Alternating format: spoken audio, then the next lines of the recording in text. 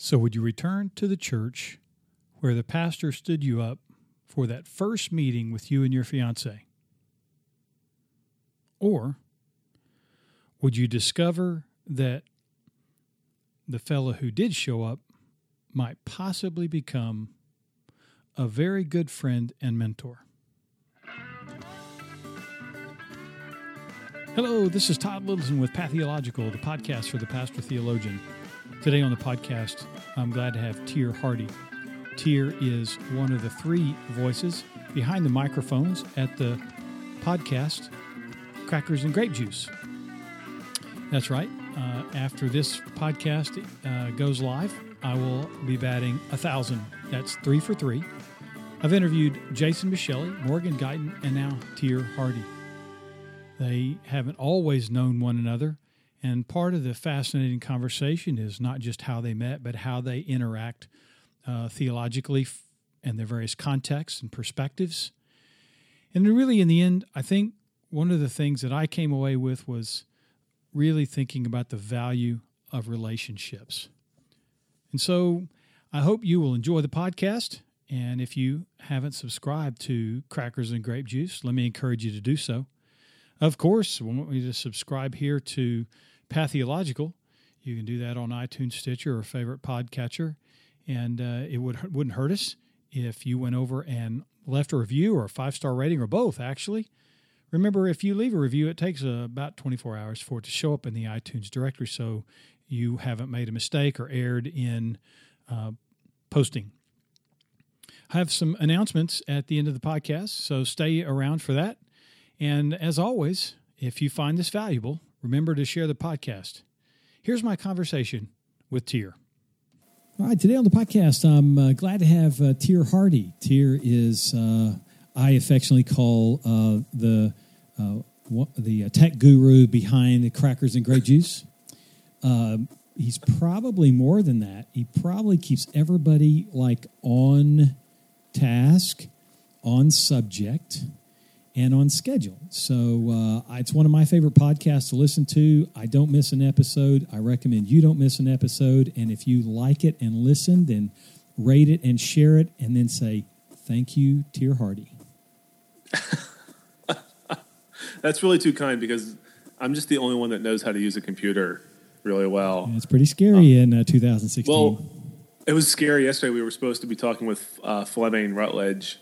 It was Jason and I, and just had a complete meltdown of my computer, his computer, and her computer. Like, just couldn't get the internet satellites to line up, and it was like 30 minutes of just complete embarrassment. Well, let's start. So I don't know if I'm the tech guy. Well, let's start there, because I absolutely love Fridays with Fleming. I forget who, and it may have been. Oh, I know what it was. Yeah. Jason did the series on Scott McKnight's blog on Fleming's book. So I man crush you guys. So I went and got the book, and I was reading. And then you had her on. Wow, what a gem. Yeah, she is amazing. And that book, it's titled The Crucifixion, Understanding the Death of Jesus Christ. It's one of those books that, like, the intro itself is like longer than most of the chapters. Yes. And I am I believe 3 chapters into it. And it's one of those books where you have to read it, put it down, and digest it for a few weeks, and then you can pick it back up. And it's crazy heavy, but it's accessible, and yeah, it's an awesome book. It really is. I think I found the same thing you did. I think I'm probably about halfway, maybe a little beyond halfway through. My problem is I read too many books at the same time, and so yeah, I got. I don't know if I shamed him or guilted him or what, but I got Jason to send me his PDF so I could read it before it dropped. Cancer is Funny, and good grief. I still haven't got the copy. I stopped everything. I'm going to finish it today, and I read it to my wife at 11 o'clock last night, nearly an entire chapter. I'm like, you've got to hear this, and And so, listening to Fleming and then you guys, and then, man, I've heard Williman, never met him, and you guys, have Williman on. And you have N.T. Wright. Look at my goodness, I've had dinner with N.T. Wright. I can't get him on a podcast. Well, I haven't tried to get him on a podcast yet, but I don't know how that happened. Hey, listen, you guys are famous. You guys are famous across the land, man. I'm doing all I can. To pimp you guys. So when we talk about the fact that you all developed these relationships, so you all know one another somewhere along the way. How did that happen? Yeah. So Jason, I met Jason by accident. Actually, my wife and I were shopping for churches to get married at. We weren't going to a church at the time. I grew up in the church, and so did she, and we both kind of just were the typical 20-somethings not interested in the church. But the first pastor that was supposed to marry us no-showed on our premarital counseling, which is actually the senior pastor at Jason's church, Dennis Perry. And so after talking to the church, we got stuck with Jason, which actually turned out to be great. And then that was kind of like our first meeting, and that was back in 2009. And it's just been a growing friendship since then. And then I went on staff at Aldersgate with him a few years later, about a year after I started at Wesley Seminary in D.C. And then to meet Morgan, I met Morgan through Jason, actually, for the podcast. We had like 100 mutual friends because the Virginia Conference is really big, but it's also really small. So he and I knew of one another, but we never actually met until we started doing the podcast, which was kind of weird at first. But it was cool because we got to get to know each other as, the people who were listening were getting to know each other. And then I think actually the first time Morgan and I met face to face was at annual conference this year. Okay. When we did the live pub theology episodes. We had been, of course, been doing episodes online via Skype and talking via email, extensively trying to get this thing rolling. But we hadn't actually met one another until. And then it was like really weird because like you're doing these introductions to one another. Hi, I'm Teer. Hi, I'm Morgan. But you already know who each other are because you've seen each other. It's like if you and I were to meet, like I would see you and that's Todd. So it'd be really weird, like sticking my hand out to shake your hand and saying, "Hi, I'm Teer Hardy. Nice to meet you." It was It was awkward, but it's been fun because all three of us have come from a different angle theologically. Jason's more of an academic. Morgan, I hope he doesn't get mad if I call him like the progressive, like firecracker. You really don't know what Morgan's going to say. And then I'm more of a practical guy. How's this look like in real life? Because it's great when we can talk about it, and it sounds really good on a blog. But in the local congregation, when I'm working specifically with students, does this really work? And does this make sense? You actually brought that out on a recent podcast. I thought it was tremendous. You all had, I forget the particular subject off the top of my head, but you actually chimed in to say, it's interesting that we are talking about this particular thing, and yet we've got these three distinct different contexts, and you alluded to all three of those. Mm-hmm. So Morgan's in a collegiate ministry, you're in student ministry, and Jason's in parish ministry or at a local church. I think people miss that a great deal. That those are. It's work to translate what we're doing across those, but it is helpful when we hear other people in those different contexts to not get so myopic that everything's like what I do here.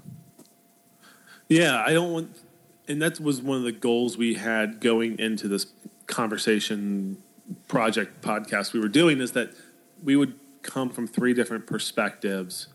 We would use language that is easy to understand, or if we're going to use big, churchy, seminary words, that if you say it, you have to be able to explain it. That's one of our rules, and it's always fun to call people on it because then it kind of throws them off, and they have to think back. Oh crap! What does this actually mean? I think I think you've called Morgan on it more than you've called the academic on it.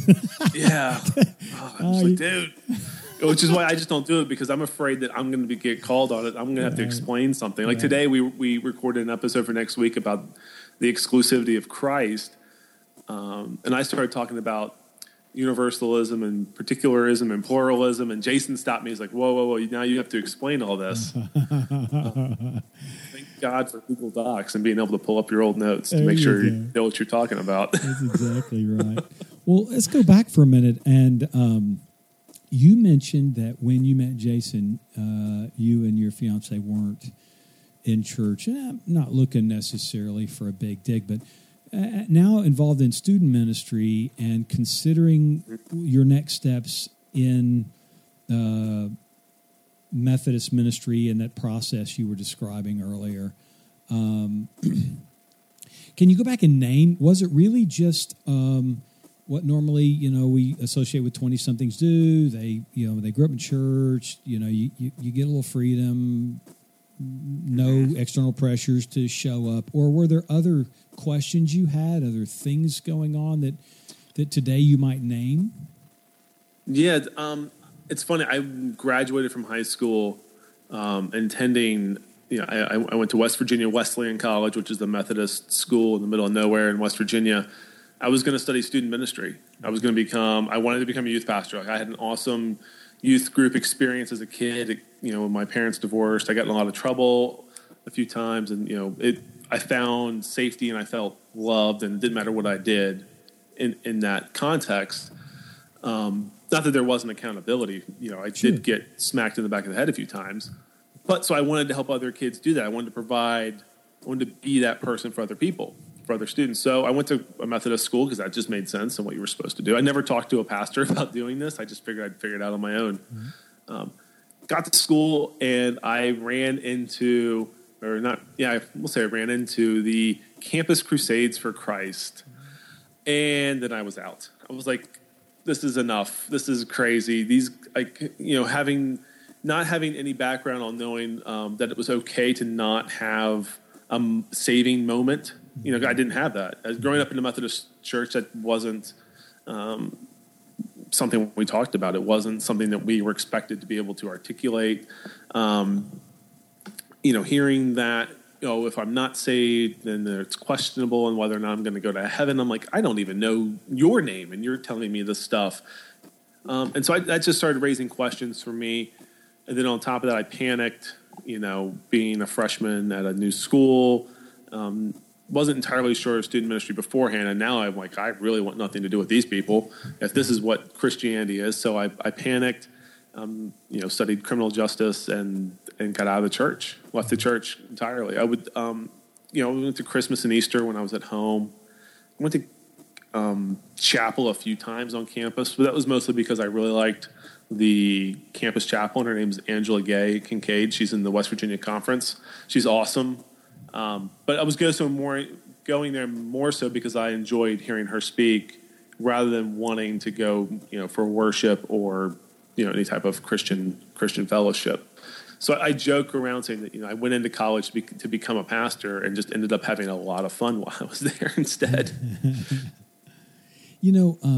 It might not be a bad little pause because, my podcast is trying to locate important conversations intersecting pastoral work or church life. And that can be, most people don't realize pastoral work can actually be done by nearly anybody. You've got a genuine concern for somebody else, and you're wanting to work in and with and around their lives to bring out the best possible life for them, and then we simply connect. We're connecting a theological kind of hook. That is, we think there's something about Jesus that makes that really a little bit more than just a social coordinator. And so my background is Southern Baptist, so I could have easily been one of those kids you encountered at college who would have had the grid that said, well, you mean you can't name your place and your time and your date? I mean, I've got a living Bible that I was given in 1972. The date is in there when I confessed Jesus, And so when that becomes your grid, you just don't understand the history behind that. The whole idea of a conversionist moment, if you will, actually is more recent than we want to admit. And so when we meet someone who's in a different tradition, we look out of the corner of our eye like, oh, you're one of those. Uh-huh. And so I think it's really important that we don't universalize a particular tradition to say this is the way. Because you don't have the Ask Jesus into your heart prayers in the New Testament. Yeah, you're right. And it's funny, I just got back from doing, I was at a mission camp a few weeks ago, and I was leading evening program. On Thursday nights, typically cry night, where you talk about salvation and everybody's exhausted, and you play the right music and you lower the lights, and one girl starts crying and it's like wildfire. And then typically at the end, they would have they wanted, or it was more of a suggestion that this would be a good opportunity to invite students to pray the sinner's prayer. And, I said no. I said, no, we're not going to do that. We're going to keep this kind of upbeat. And I joked with the worship leader, Chris. I said, I don't want anything slow. I want a lot of bass drum, no Chris Tomlin, good father, nothing. Like, this is happy. We're talking about salvation, which is a good thing and not a bad thing. So let's keep this happy. Yeah, and so for me, from just my context, it's just, I just didn't have the framework back then. I had never been told that I needed to pray a certain prayer, or I needed to, sit around the camp circle and cry and be saved. The summer that I was 15, and then have it happen again the summer when I was 16, and then maybe again the summer when I was 17, at the same camp, sitting in the same row. I didn't have that context coming from.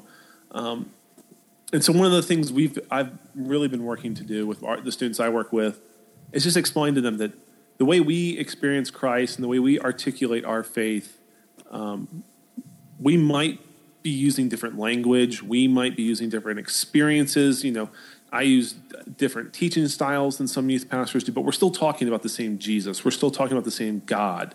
So when you go off to Virginia Tech or UVA or JMU, this week or next week, you need to keep that in mind when you meet someone else. That, when they're talking about Jesus, they're talking about the same Jesus that you learned about. They're still talking about the same risen God, all these great things, but they might be using different language. Mm-hmm. So don't panic like I did. And I think that's one of the great things that if I leave my students with anything, if I can only give them one thing when I leave, it's to just not panic when you get out of the safe confines of Great Bridge United Methodist Church or, whatever your church is. Just don't panic when you experience new language about God, because it's, for me, it took, 6 years after I panicked for me to really consider that that there was more to this than I had originally experienced. Yeah. And that maybe I threw the baby out with the bathwater and I just overreacted. Well, I think the one way that I've watched it work is along the way, every move you make as a maturing human being, you learn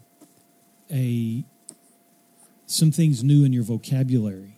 So, you're obviously moving from the very concrete as a young child to the ability to abstract and talk about things in a speculative sort of way, and you're able to what if and maybe. And so every time you hear someone new that uses a different vocabulary, it's almost like you have a conversion experience. Yeah. And so I watched peers, have those moments where, like you described it, we were at camp one year and they trusted Jesus in our parlance, our language. And then, a year or two later, they're doing that again. And then the rest of us who didn't do that publicly were privately praying every night. Well, if I didn't say it the right way or use the right words, I'm just saying it now, kind of thing, and it created a good deal of anxiety. And I have no doubt that a lot of people facing that anxiety would be the same as I panicked and left. Because the idea of engineered anxiety just seems to be counterintuitive to a liberating gospel. Exactly. And, that's perfect. Yeah. So, and there's the expectation, because right when I was at this camp, because I took my own students to this mission camp, and then 2 weeks later I was back leading program, and both Thursday mornings when I was on work sites with middle school students, they asked, "So tonight's cry night, right?" Like there's this expectation that there is supposed to be this experience that's going to happen.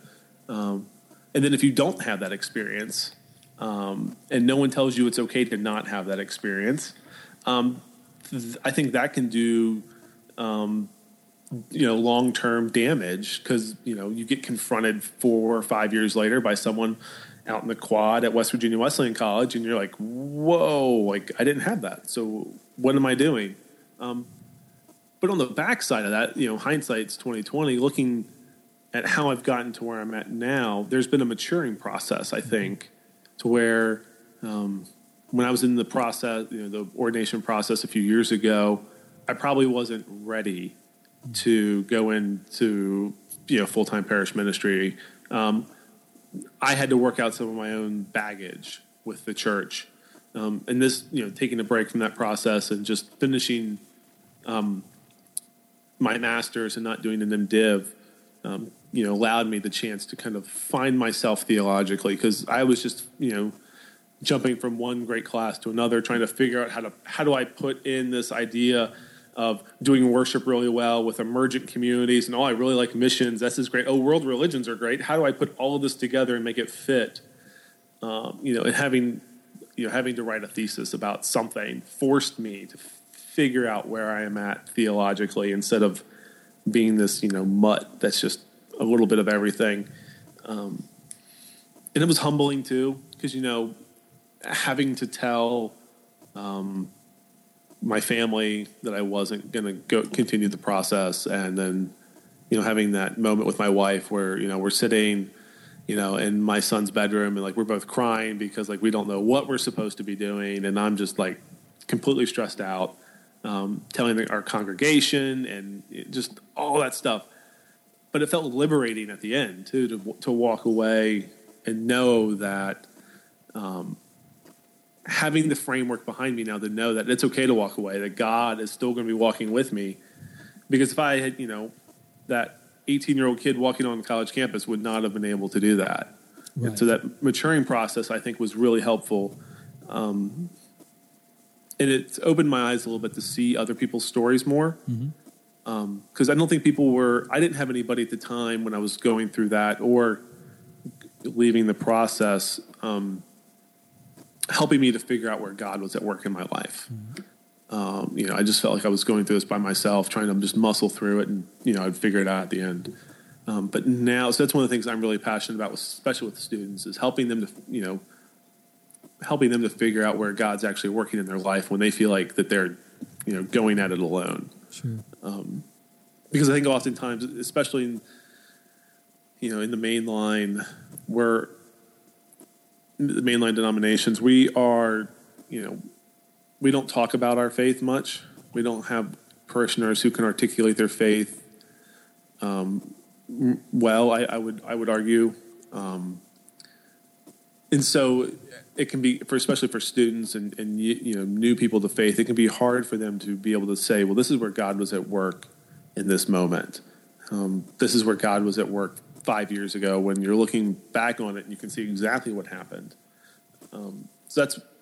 So I guess coming out of this, that's what I've really, through the maturing process, it's been, how's God at work? And that's where we're at now. Well, who were some of the, you'd mentioned that you met Jason, and so he became those figures to help you identify those things. Because the truth of the matter is, I know plenty of adults. I've sat in my office who are really wrestling with what you're describing, and not in a mainline. We're talking in a low church, evangelical, one of the more conservative denominations in the world, and they can sit and look at me across the table, and and they are struggling to figure out how they can identify where God has been at work, and then in the same conversation, they tell you 3 things they just did to help someone in need, and you want to go,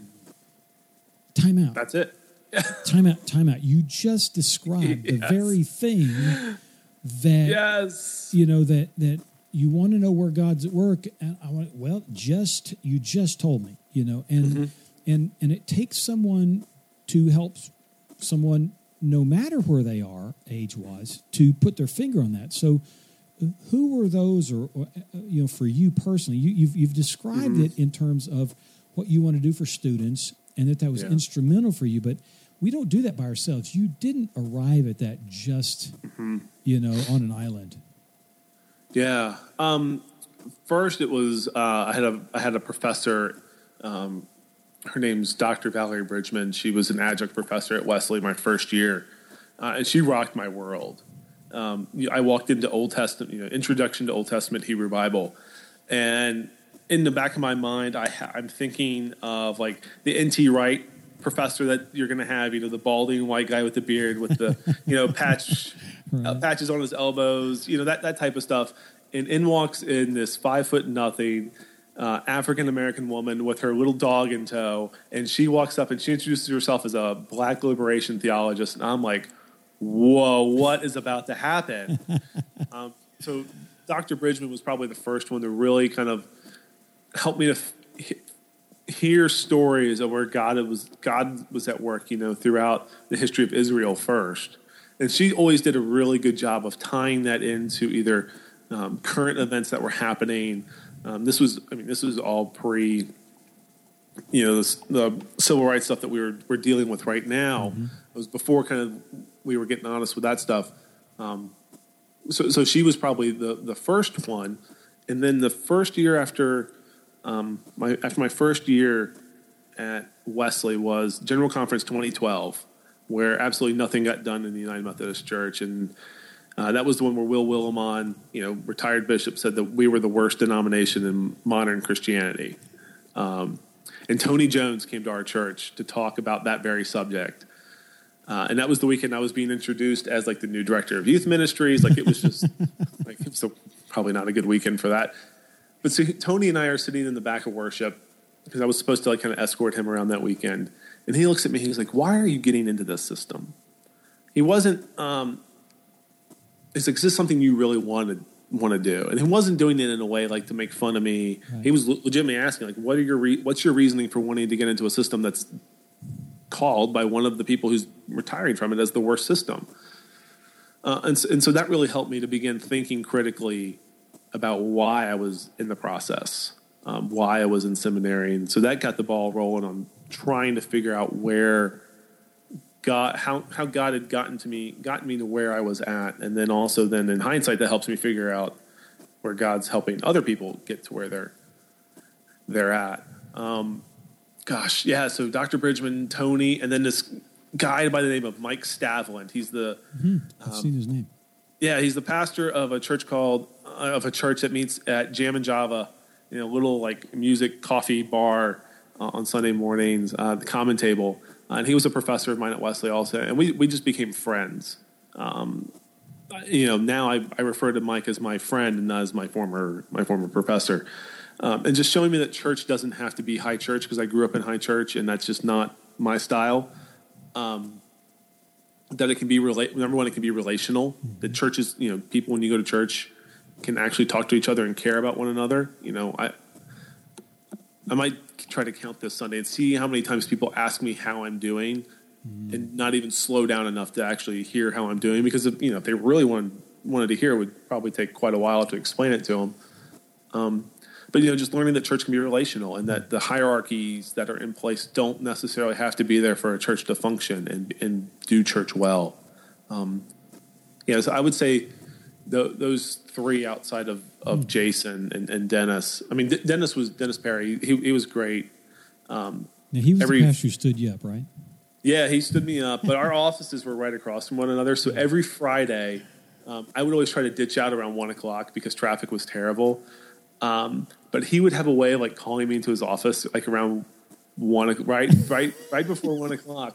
I don't know if he realized he was doing this or not, but we would talk for like 2 hours about, youth ministry, the state of the church, theology, whatever I was doing in seminary, my family.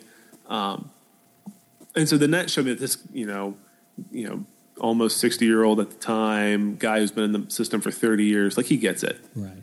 He's not completely institutionalized.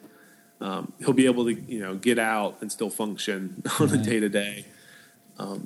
So yeah, it was, I would say a combination of those folks that really kind of helped me. And just having good mentors along the way, people that, you can call, that's been good to have.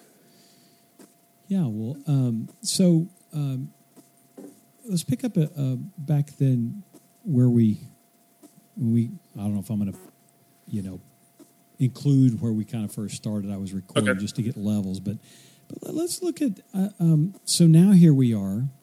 You've identified these values. You've marked what it looks like to have good mentors and the sorts of things that you need to focus your attention on with students and with others, certainly. Yeah. And so now you've got that decision to make in the process. So yeah. So kind of walk through.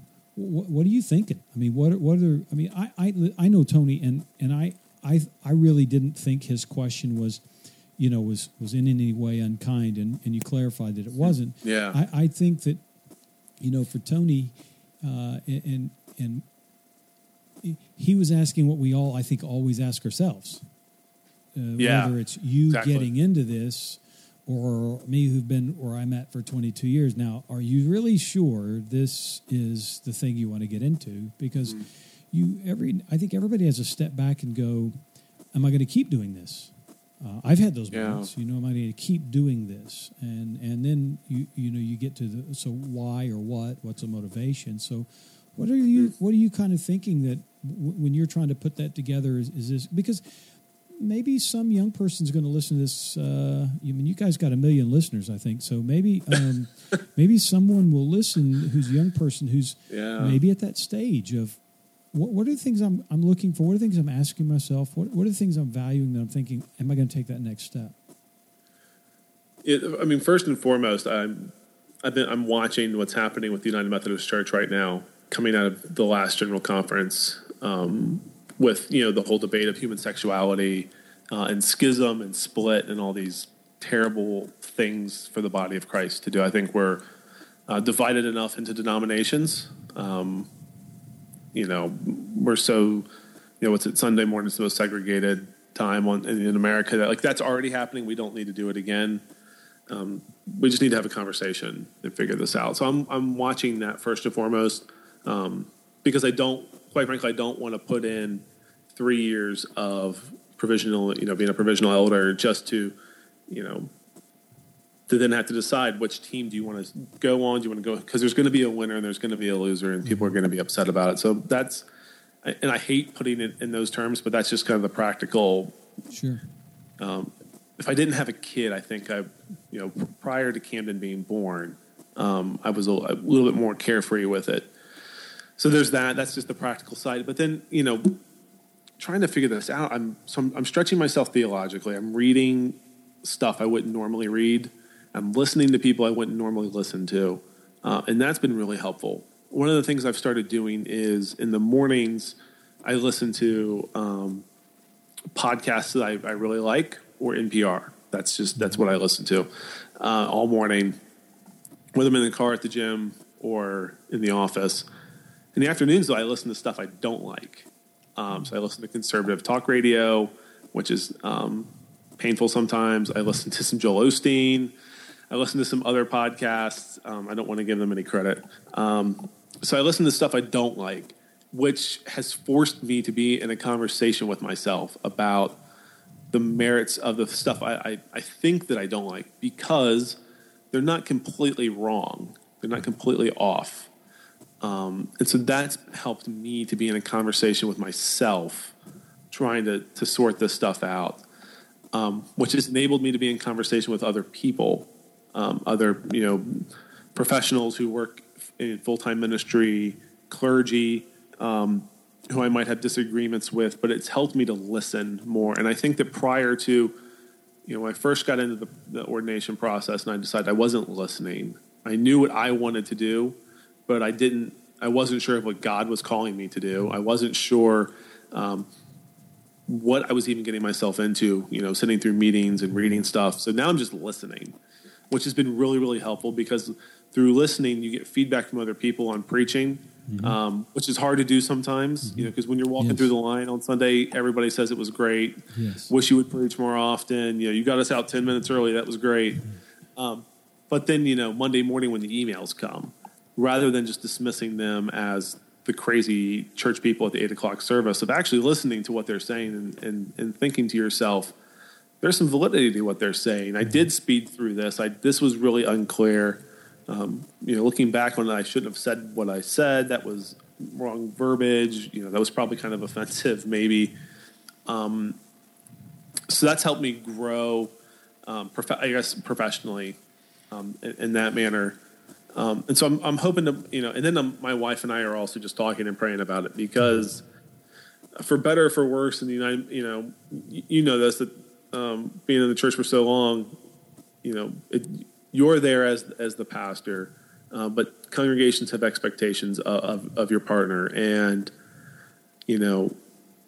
Allison is one of those. She would describe herself as the world's worst pastor's wife, because she's not baking cookies for VBS. She is the one who volunteers for VBS and then, is in and out all day because she has other stuff going on in her life.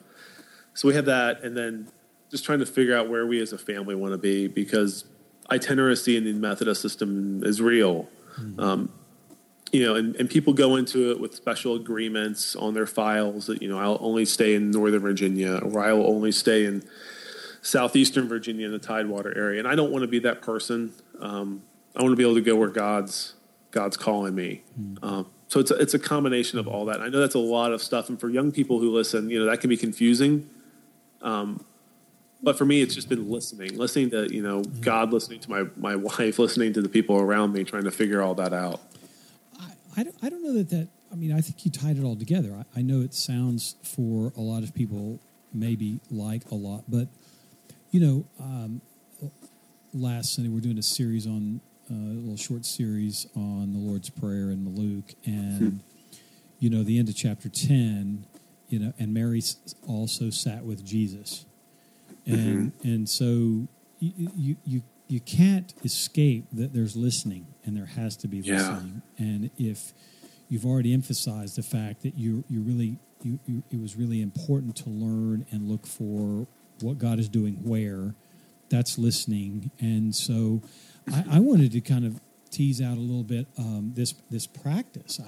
This practice of listening to those things that you would. I think the simplest way is to say, my mornings are for what I agree with, and my afternoon is what I disagree with. Yeah, that's an oversimplification for sure. But I have to tell you, I love that discipline because I don't think that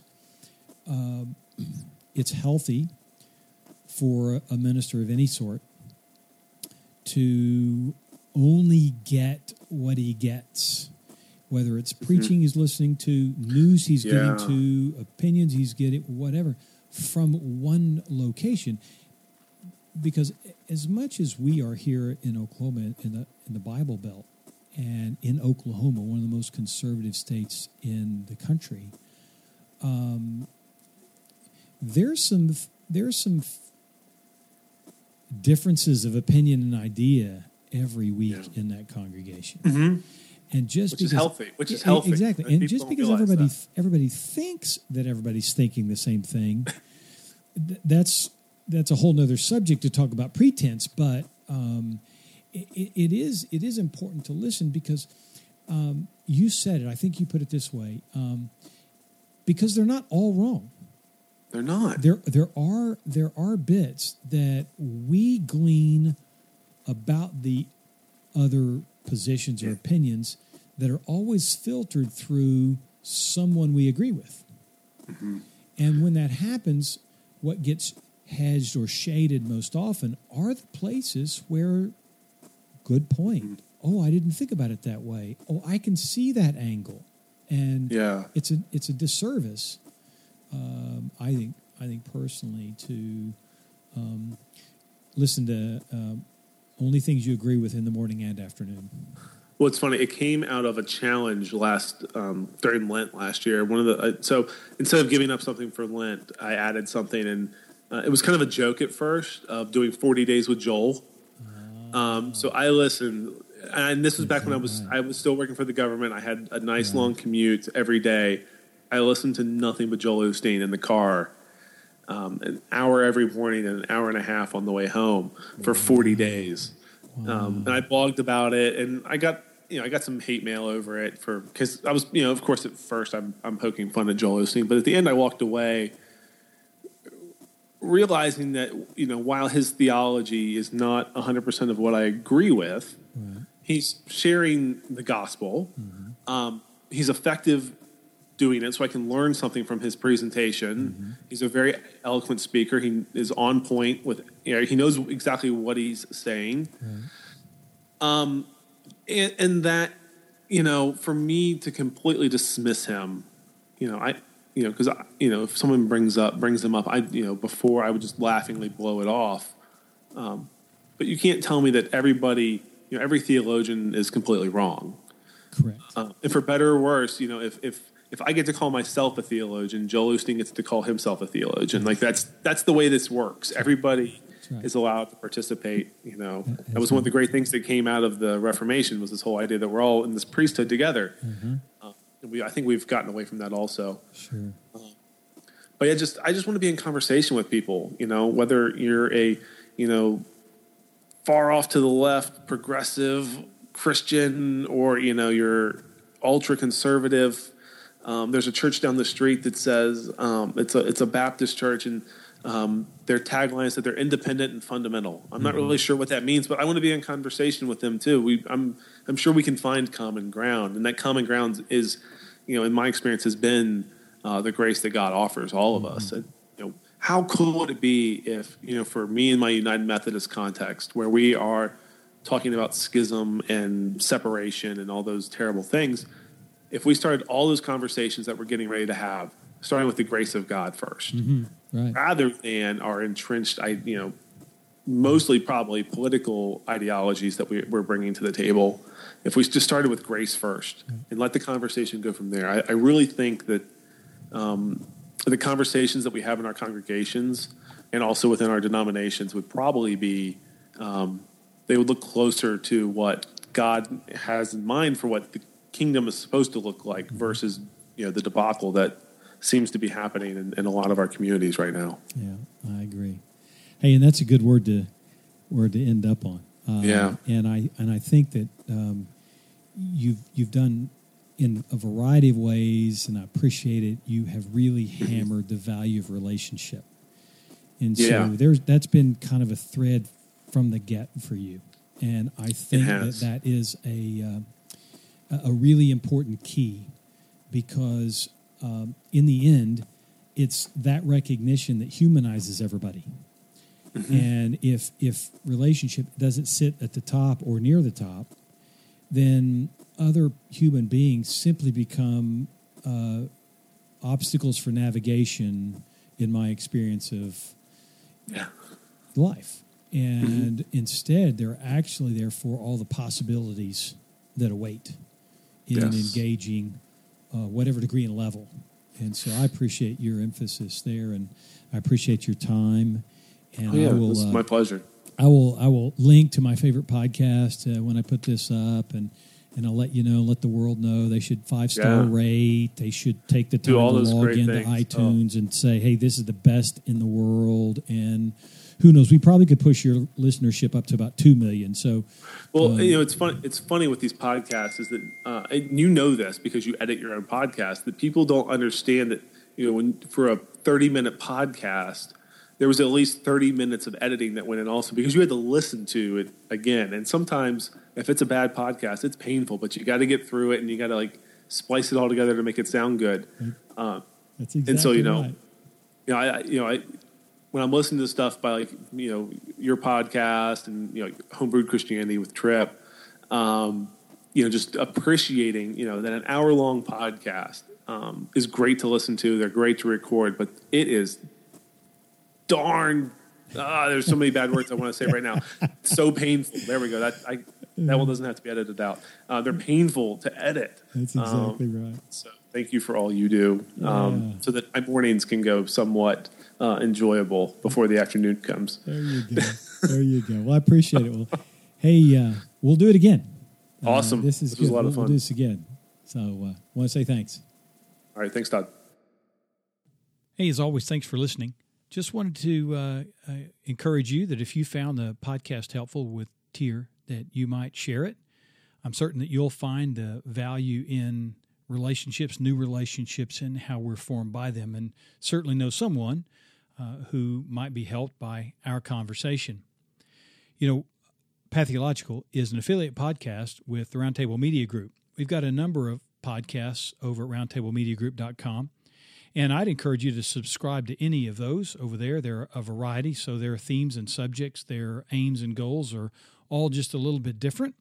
And if you happen to be an advertiser and you'd like to advertise with the Roundtable Media Group, you could email me at todd@roundtablemediagroup.com. And if you happen to be someone who would be interested in starting up your own podcast and you're looking for someone who might give you a hand or a group to kind of affiliate with to help get you along the way, email me as well, todd@roundtablemediagroup.com. We'd love to help you. We're looking to add to our shows and those who want to affiliate with us. And so we'd love to help you get started and maybe learn from our mistakes and together maybe help you along and get your ideas out, your conversations that you want to share, or whatever might be on your mind that would motivate or inspire you to develop your own podcast. So until next time, this is Todd Littleton with Pathological, the podcast for the pastor theologian, where we explore the connections, the intersections between life and faith and pastoral work, pastoral ministry, or the vocation of pastoring. And remember, if you know someone that might be helped by the content on the podcast, we encourage you to share it. Until next time, peace.